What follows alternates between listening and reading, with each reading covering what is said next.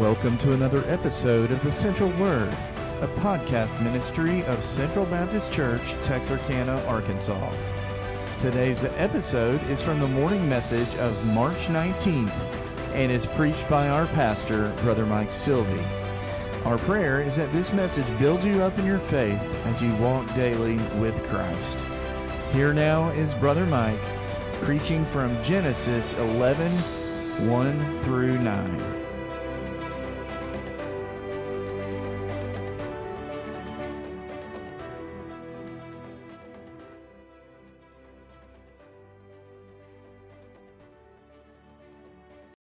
There's a great tower that was built back in the very, very early days of history. It's recorded for us here in Genesis chapter 11. That tower represented the spirit of the world, which was in opposition to God. It was built originally just 100 short years after the flood. Just 100 short years after Noah walked off that flood off the ark after the flood with his family, and they began to multiply and spread out over the earth. Just really within a generation or two, they're back to rebelling against God. That's because there is a spirit of the world that is present. And it's all around us. It's operating. The enemy of God, the devil, uses that spirit of the world, that influence. And that spirit can tempt us and affect us because we're all sinners. We've been saved by grace, but we still have the old part of us that's still hanging around, and we're still weak. And if we don't stay in God's Word and we don't walk with the Spirit, we can be influenced by this spirit of the world just like anybody else. And we're going to talk today about how to resist that spirit and how we can yield ourselves and follow the opposite of that spirit, and that is the Spirit of God in obedience to Him. So look with me in Genesis chapter 11, verse 1. Let's read about this great tower. Now the whole earth had one language and one speech. And it came to pass, as they journeyed from the east, that they found a plain in the land of Shinar, and they dwelt there. And they said to one another, "Come, let us make bricks and bake them thoroughly." They had brick for stone, and they had asphalt for mortar. And they said, "Come, let us build ourselves a city and a tower whose top is in the heavens. Let us make a name for ourselves, lest we be scattered abroad over the face of the whole earth." But the Lord came down to see the city. Notice, the Lord had to come down to see their great tower. The city and the tower which the sons of men had built. And the Lord said, "Indeed, the people are one, and they all have one language, and this is what they begin to do. Now, nothing that they propose to do will be withheld from them. Come, let us go down and there confuse their language, that they may not understand one another's speech." So the Lord scattered them abroad from there over the face of all the earth, and they ceased building the city. Therefore its name is called Babel, because there the Lord confused the language of all the earth, and from there the Lord scattered them abroad over the face of all the earth. Now, the actual structure, this tower, and even the city that was around it at the time, is buried under the ground right now. It's long since been destroyed. But the spirit of this tower is alive and well in this world. And you face it every single day of your life. And that spirit of opposition that's in this world, that's in the core of this world system, is driving us away from God. It's pulling us away from Him all the time. And we need to resist it. But this tower is here. And in fact, the Bible tells us that in the end times, that this Babylon, this spirit of the world, it will revive itself. And actually, there will be a great city in the end times. It's not this literal city, because the prophecy in Isaiah says this city will never be rebuilt, even though many have tried, and some are still trying today. But another city, some city with the same spirit, is going to be the greatest city the world's ever seen, that the world wants to see, and it will go by this name, Babylon, or Babel. Babel means confusion. So Babylon is the city and the empire that came out of this spirit of opposition. Now, I've got a few pictures that I want to show you up on the screen, and to show you what's going on in modern-day Iraq today, because this is where the old ancient area of Babylon is actually located. And you see the walls that have been rebuilt here. This is actually something that's been rebuilt in the last several decades, and this is on the old site of Babylon where this Tower of Babel existed. And you see the famous Ishtar Gate, very beautiful gate that Nebuchadnezzar built, and it's being rebuilt. That's the actual structure, how it looks today. And then there's a palace that's there. Saddam Hussein actually built that palace, rebuilt that palace on that ancient site, and then you know what happened to him. He got delayed in his building project, and today he is no more. But that's what's actually on the site right now. So just to give you an idea that Babylon's coming back. Okay, Babel's coming back. The Spirit's always been here. It's still very influential. But the world is going to gather around just one system eventually. And in the middle of that system, the glory of that system is going to be this great city called Babylon. And they're again going to try to build a tower which exalts them and lifts them to the heavens and lifts them to the great life that they say they can have. But it is a tower that one day also will come down.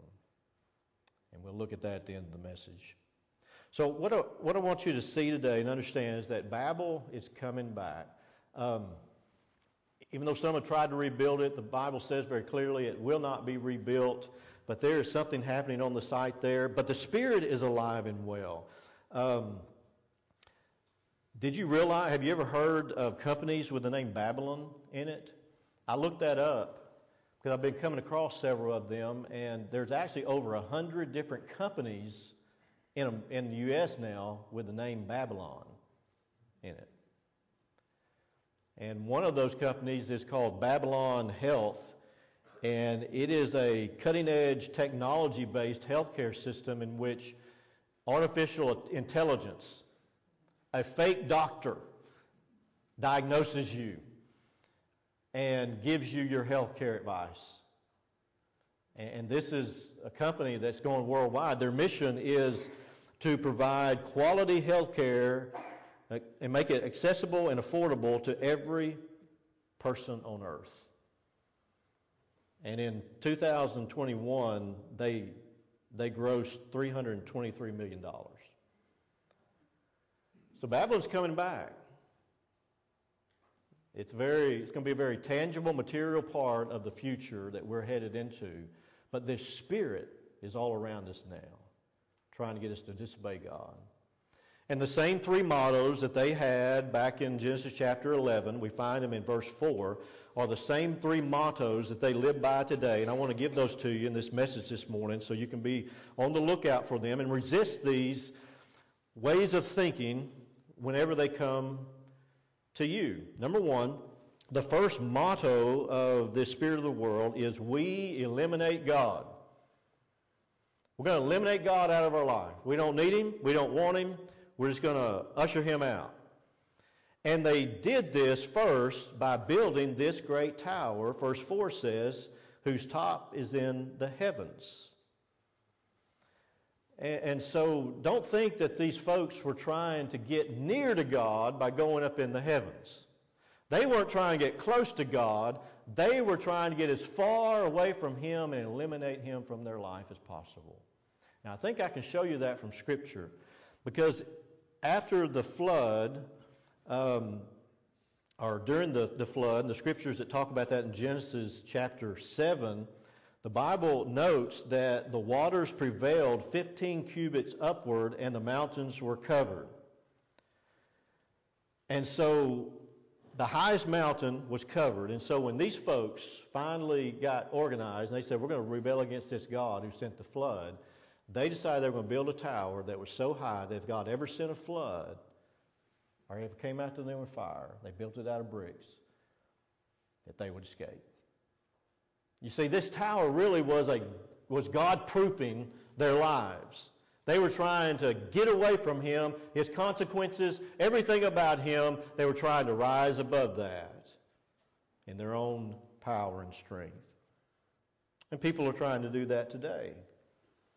This Tower of Babel spirit exists wherever there are folks that say God and the Bible don't belong in the public square. Have you heard that?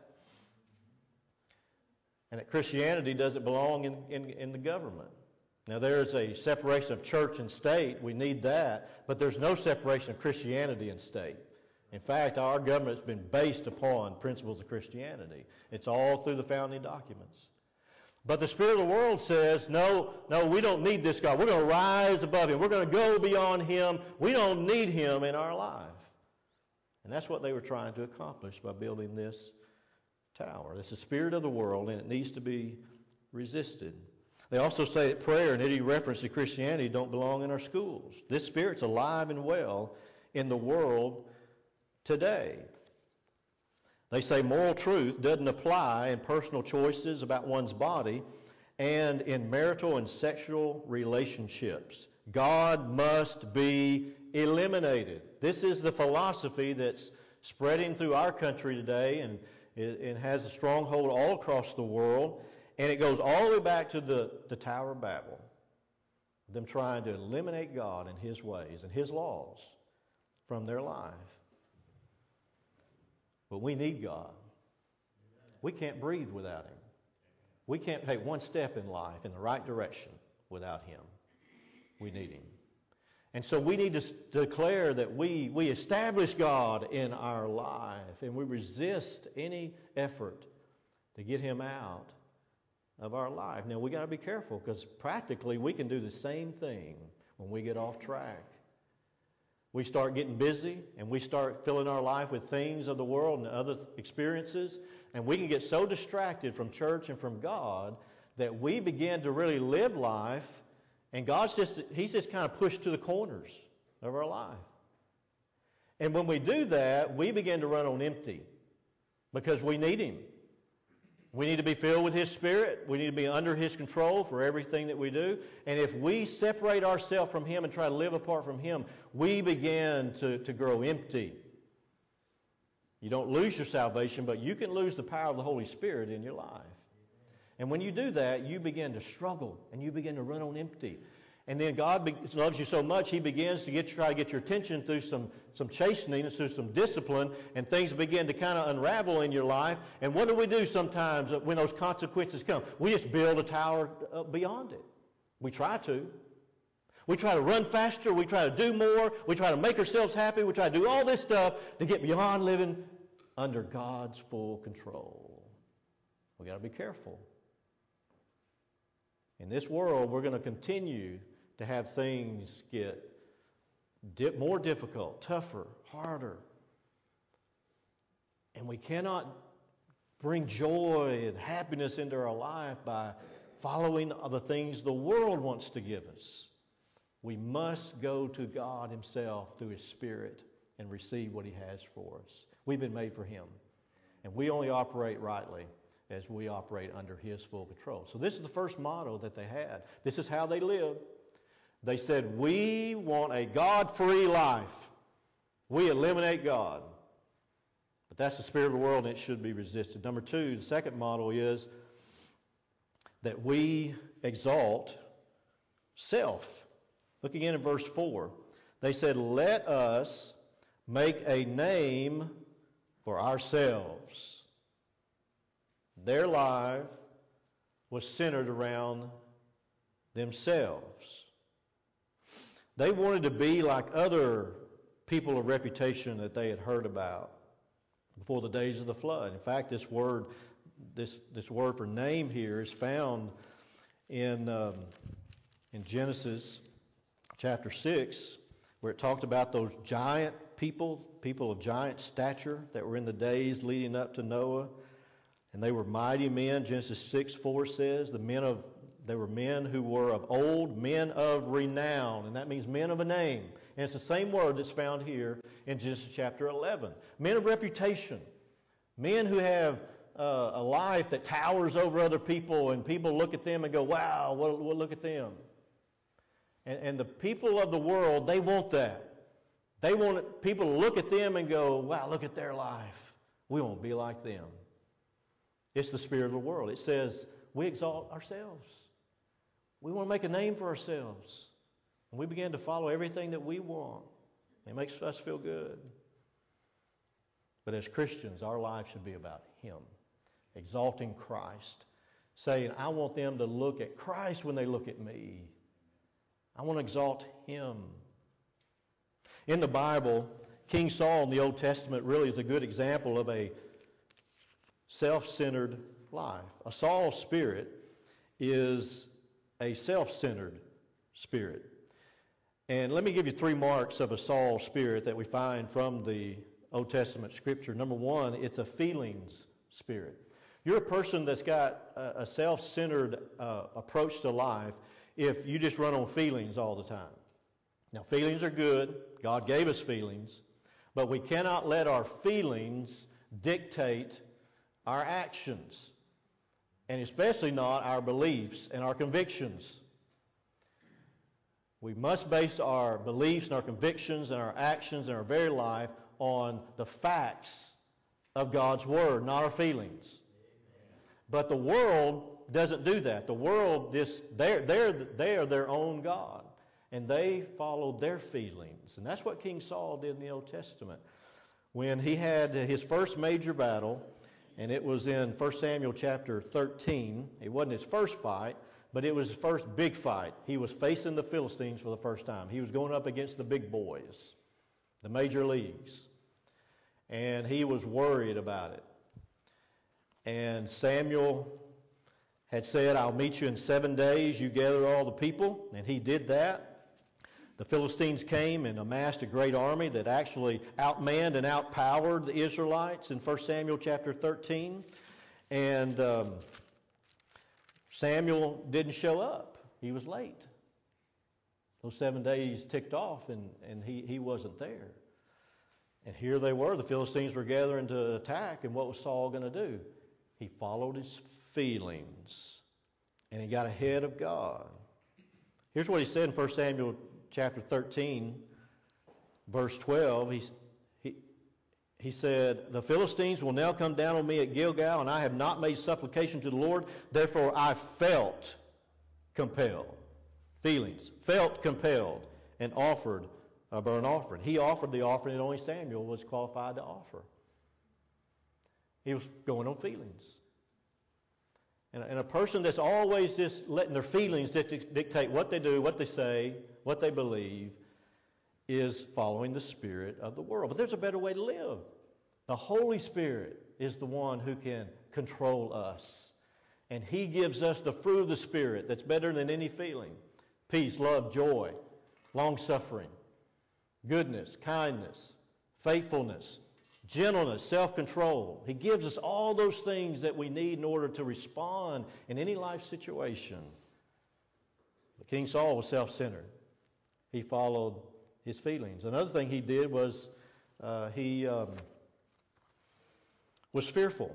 A Saul spirit is not only a feeling spirit, but it's driven by fear as well. It's a fearful spirit. In 1 Samuel chapter 15, we see this as, again, God told Saul to go and fight someone. It was the Amalekites this time because they were harassing God's people and had done that from the very beginning. And so God said, go and destroy the Amalekites and don't leave anything. We talked last week how that's harsh. God did destroy some people, but only after many, many hundred years of long suffering, allowing them to turn around. When they wouldn't, they were about to destroy themselves, then God acts. And it's really a gracious act on God to stop the corruption that's spreading through the world. And so Saul was told to go to the Amalekites, but Saul did not do it. You remember the story? He brought back some things that he thought were pretty nice to keep. It was the spirit of the world that was driving him. And he explained in verse 24 of 1 Samuel 15, he said, I have sinned, for I have transgressed the commandment of the Lord and your words, because I feared the people and obeyed their voice. Some people are just driven by fear. Now again, fear can be a healthy thing. It helps us to respond to danger.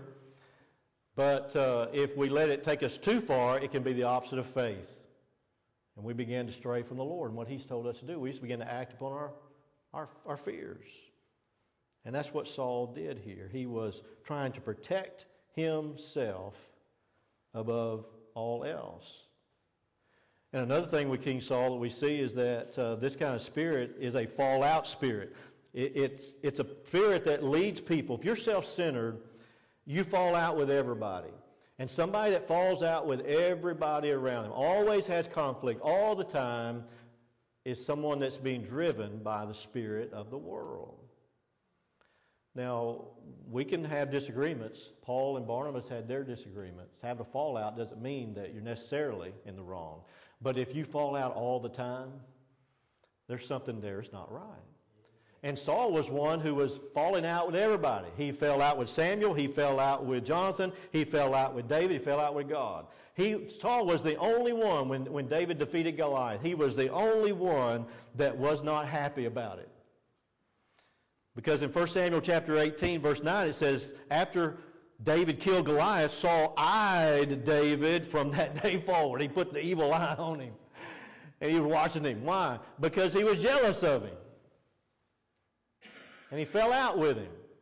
Because it was all about Saul. Saul wasn't getting the glory. Saul wasn't getting the attention. And it is the spirit of the world that makes us this way. And we've got to resist it. What did Jesus say? He said, if anyone will come after me, let him deny himself and take up his cross and follow me. Kids, are y'all here? Y'all looking at me? There you go. Okay. Kids, there are things in your life, in this world, that can become this Tower of Babel in your life. What is it? Very easy. Technology. Y'all can let this thing become this tool. It's a good tool. It makes us a lot smarter. In fact, it's made you smarter than us. We have to ask you how to fix these things. But this little tool, kids, if you have one, if you don't have one, you're going to have one soon, I'm sure.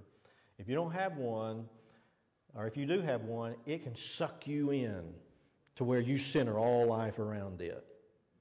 And you center yourself around it. And it becomes like this great Tower of Babel that focuses life on you and not others and not God. So be careful about that, okay? It's all around us. Ladies, you've got all this talk circulating around the world about how you've been deprived all these centuries.